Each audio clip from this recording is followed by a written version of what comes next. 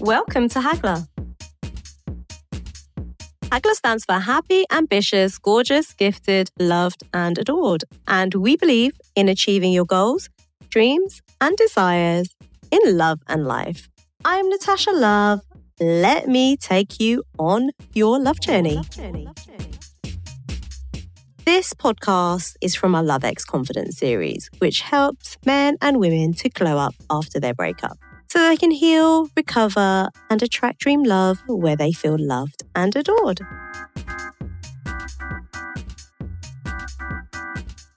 Episode 2 is how to stop thinking about your ex and move on.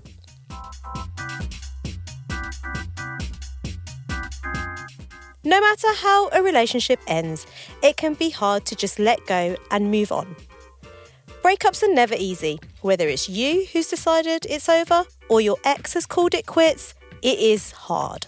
Even though, logically, you know you can't turn back the clock or reverse the breakup, or know that the relationship wasn't particularly good for either of you, it's the emotions that wreak havoc with your mind. Especially when you're alone and you just can't stop thinking about them, or even crying yourself to sleep. Don't get me wrong, a good cry can be cleansing and healing. Sometimes that's exactly what you need, a good old cry.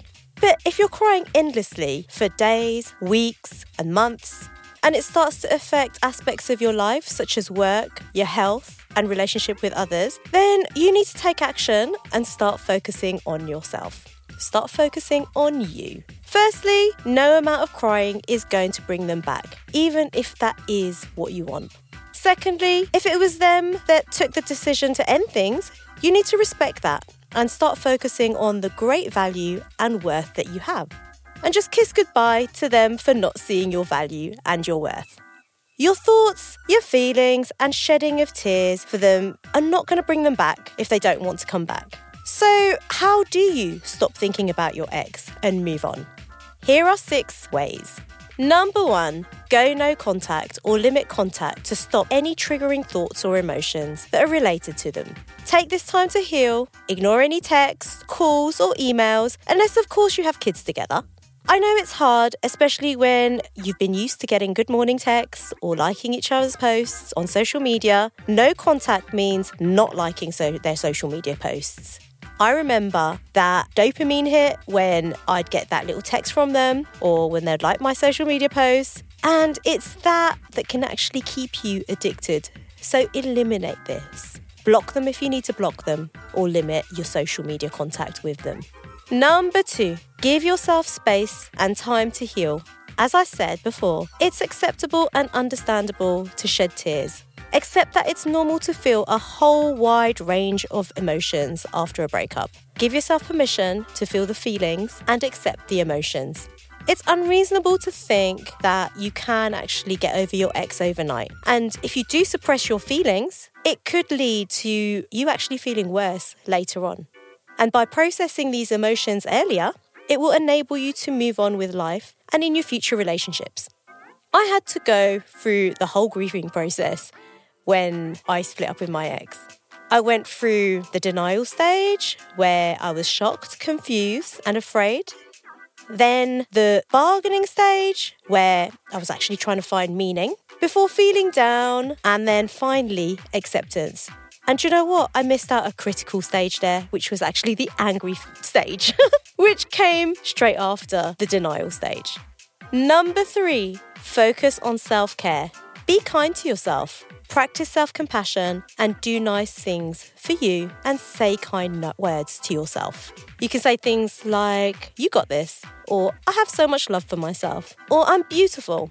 You are what you tell yourself, so it's really important to tell yourself nice things. Number 4, go deep within yourself. Use the breakup to look inside and self-reflect.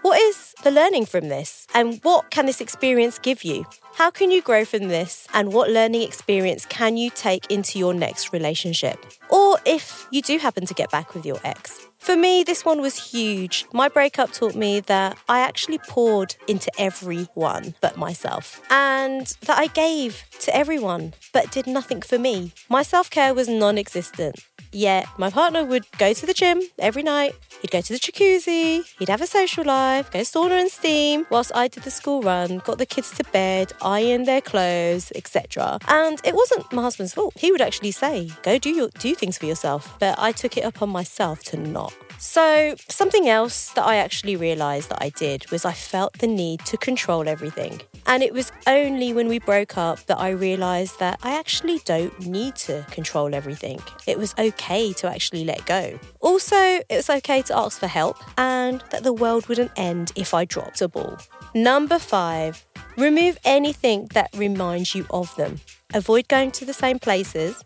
If you've got any items and bears, either in your house or in your car, either get rid of them, give them away to charity, or give them back. Replace any places that you used to go to with new ones, and any old scents or fragrances with new ones. Go into John Lewis, Boots, or the perfume shop and start smelling new smells. And you can go to brand new bars, coffee shops and restaurants and just enjoy new places and new things. Number 6, consider counselling and or coaching. A therapist can help by listening to you, by providing you with encouragement to confront your feelings and provide strategies to deal with the pain. Coaching can help you to set goals and can help to validate where you are now and help you to move forward to the next stage. A coach can help you get your life back on track, providing you with tools and accountability. Thank you for listening to this week's podcast, the Love X Confidence podcast by Hagler. Now, for one-to-one coaching, please connect with me on social media. You can DM me on TikTok at Love X Confidence, on Instagram at its_Natasha J. Gordon, or you can email me at natasha@hagler. That's natasha@hagg.la. Please look out for next week's podcast, which will be packed with more juicy tips and techniques to help you to overcome your breakup and or improve your existing relationship. See you later. Mwah.